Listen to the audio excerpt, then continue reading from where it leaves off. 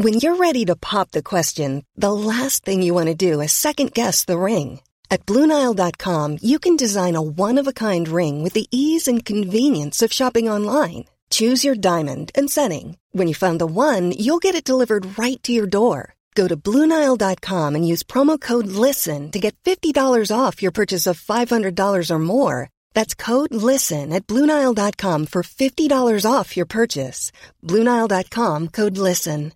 This is Paige, the co-host of Giggly Squad, and I want to tell you about a company that I've been loving, Olive & June. Olive & June gives you everything that you need for a salon-quality manicure in one box. And if you break it down, it really comes out to $2 a manicure, which is absolutely insane. It's also so easy to get salon-worthy nails at home with Olive & June. The difference between how your nails used to look when you did them yourself and now with the Mani system is a complete game changer. The best thing about Olive & June, too, is it's a quick dry. Dries in about 1 minute, lasts for 5 days, and full coverage in up to 1 to 2 coats. Visit oliveandjune.com/perfectmani20 for 20% off your first system. That's oliveandjune.com/perfectmani20 for 20% off your first system.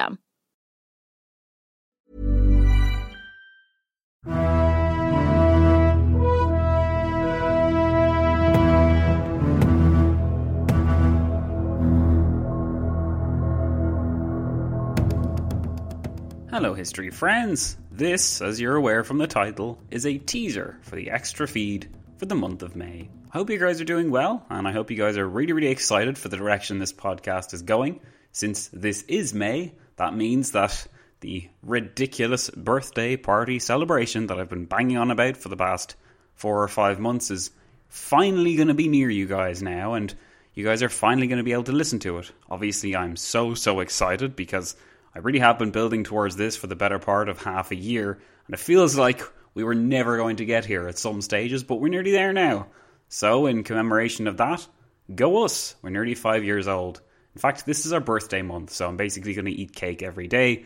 But that's another issue. What I'm really here to talk to you guys about today is, well, what's going on in the extra feed? Because yes, despite the fact that you guys are going to be getting this birthday party special, there's also a lot of stuff still going on in the extra feed too. And this episode will kind of let you know what that stuff is.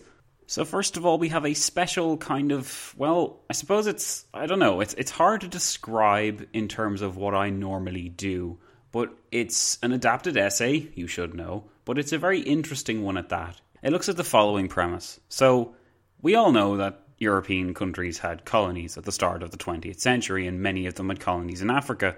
Germany had colonies in southwest and southeast Africa, and yes, they were pretty bad, just like all the other ones, but there were some particularly terrible things that went on in southwest Africa. In fact, things that were perpetrated there against the native Herero and Nama peoples that have been since described as genocide by many historians. So in line with this, when the Germans started behaving in a genocidal kind of way and displaying theories and ideas and principles that were later replicated, some would say even followed, in the Third Reich and in their genocidal policies against Eastern Europe and within the Holocaust, etc. Some historians have since done what historians tend to do when faced with things that look somewhat similar. They try to connect the dots and develop a theory of their own. So what this roundabout description is trying to tell you is that my essay, or my extra episode, for the month of May kind of looks at the idea of whether the genocidal policies in Southwest Africa may or may not have influenced the later genocidal policies of the Third Reich in Eastern Europe. It's a very interesting question, and it's something that, well, this podcast has never really touched on before, but it's part of an essay I did for political violence in the 20th century, which was a obviously very uplifting and positive module that I had in my master's degree, and I enjoyed it, and I did well in the essay, so I hope you guys will give that episode a listen. If it sounds interesting to you but you're not quite sure, have a listen to this sample and then you can judge for yourself.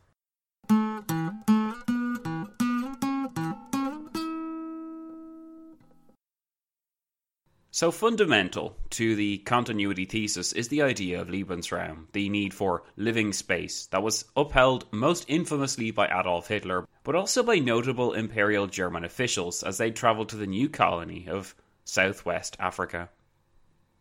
The journalist Friedrich Ratzel developed the idea, and Ratzel himself had coined the term after many years abroad in the United States. Ratzel believed that the US case of westward expansion was a great example of a colonial policy, of a people migrating because of their need for space. It was, he believed, unfortunate that Germany had not managed to, perhaps 200 years before, colonize the Americas and thus provide her people today with greater space to live in. However, Ratzel also noted that, in his words, "It would be foolish to turn down black bread just because we did not reach the white bread in time." The reference to black bread is especially notable because in this case it represented the colony of Southwest Africa, the only significant colonial possession suitable for German settlement. Simultaneously, a bizarre notion of the need to maintain the true essence of the German people, the Volk, emerged, which revolved around the ideas of agriculture and peasantry, of working the soil and allowing the experience to form one's identity. Such notions were at odds with the then prevalent overpopulation of German cities and the rich landowners' monopoly of the best German land. The answer to such problems lay in the colonization of distant lands, which would provide the homeland with raw materials while the children of the colonies would become a living repository of this better, more authentic German way of life. These ideas were encapsulated in the ethos of the Pan-German League, established in 1891, of which Friedrich Ratzel was a founding member. The Nazi regime also believed in the necessity of agriculture and the positive impact being a frontier people would have on the German nation as a whole. Having recast the Lebensraum and social Darwinist ideas of the late 19th and early 20th century, which now justified Germany's eastern expansion at the expense of the people already living there, Hitler imagined the establishment of an Eastern Wall, where German settlers would form farming communities and work the land for the benefit of the fatherland and themselves. Even the Nazi Party's early representation of itself to the electorate was soaked in a glorification of the small and medium-sized farming communities that had, incidentally, fallen on hard times in the previous years. A 1933 Reichstag election poster upholds the principles of loyalty to the farmers, who would form the core of the Reich's racial and economic stability and would simultaneously enjoy state protection. It presents a panel of photos designed to play upon these farmers' fears, presenting the Nazi policies as saving agriculture from Bolshevism with the slogan, "Hindenburg and Hitler to the rescue. All farmers vote number 1 for Hitler."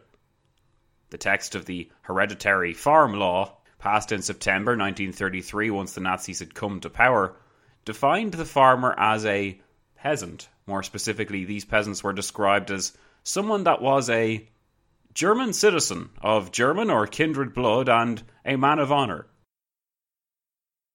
However, to simply present the use of Lebensraum and other Volk-type concepts as identical and directly inherited from Southwest Africa to Eastern Europe does not tell the whole story. While it is true that the concept of Lebensraum remained the same idea in a conceptual sense, it was not similar in its execution or in the intensity of its ideological base from one regime to another. There is a fundamental reason for this. While in Africa the native Herero and Nama peoples were certainly discriminated against and treated with an abhorrent concoction of racial supremacist thinking that was occasionally mixed with biological ideas such as social Darwinism or concepts for German expansion like Lebensraum, to state that German colonial policy in general acted with such concepts at the forefront of their inspiration is too great a leap from the reality.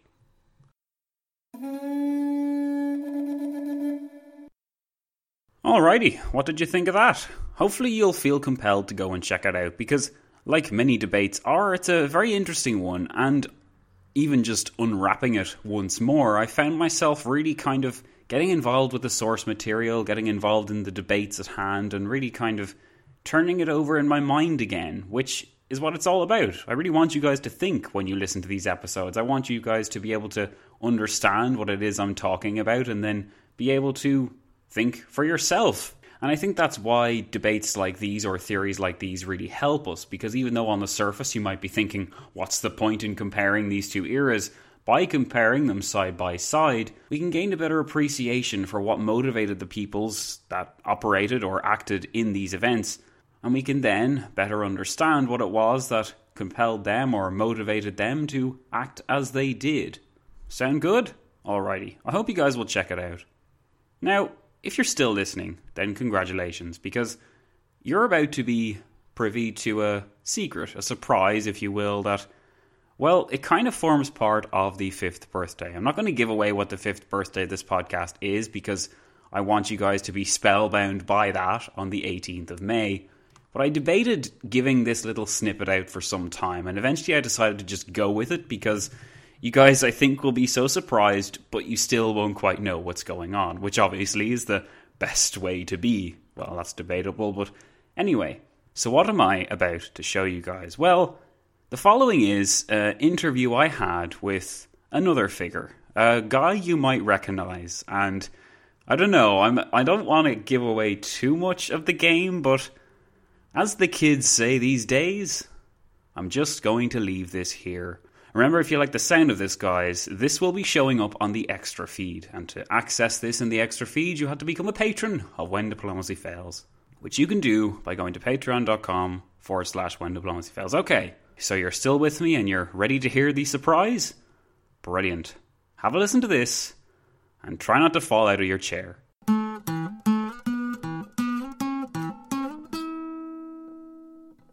I think that's what makes it relaxing. It's like you're doing all the work for us kind of thing.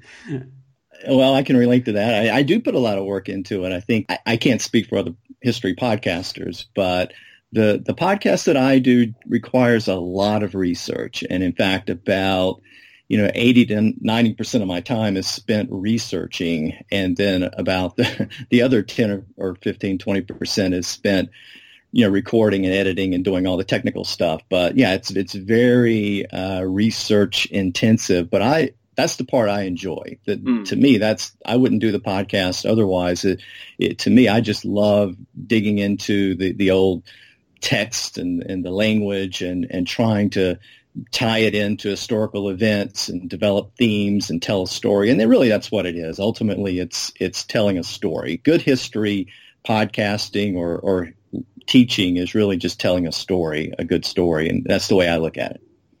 Absolutely. I would agree emphatically with you on that. I think the most important part of the history is the story. I mean, the word is in the word itself. So exactly. Yeah. Yes, that's right. I'd like to, since we kind of jumped into that, I'd like to talk a bit about your kind of process for an episode. I mean,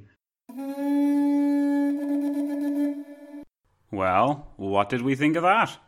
Do the thing I'm looking forward to the most is judging who has or who hasn't listened to this teaser episode, because those that have, I'm pretty sure, will be excited enough to start saying, Zach Twomley was talking to the History of English guy, whereas those people that haven't listened to it won't know either way. But you should know, yes, I did talk to the History of English guy, and we had a great conversation.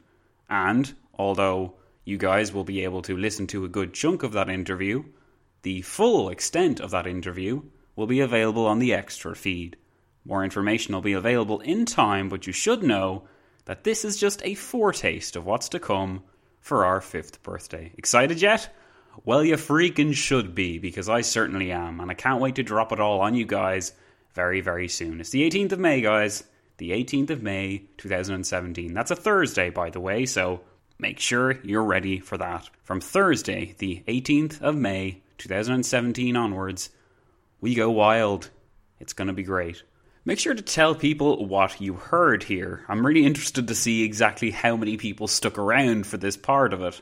If you guys would like, you guys can tweet me at WDF Podcast, or perhaps even just talk about it in other realms. Maybe tell your friends that I talked to Mr. History of English and that he is a good guy, and that if you want to hear more about it, you know where to go. Alrighty guys, we're going to get out of here. My name is Zach, and you've been listening to a very interesting and exciting teaser episode for When Diplomacy Fails' extra feed. Thanks, and I'll be seeing you all very, very soon.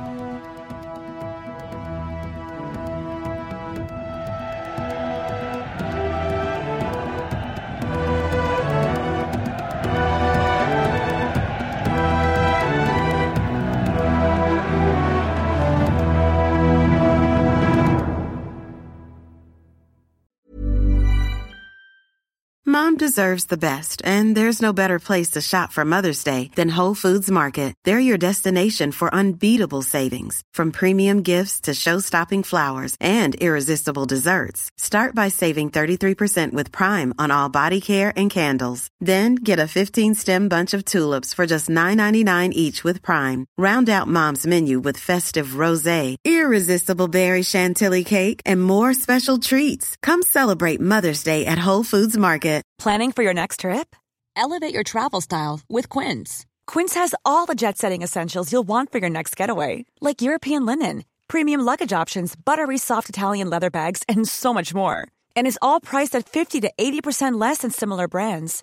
Plus, Quince only works with factories that use safe and ethical manufacturing practices. Pack your bags with high-quality essentials you'll be wearing for vacations to come with Quince. Go to quince.com/pack for free shipping and 365-day returns.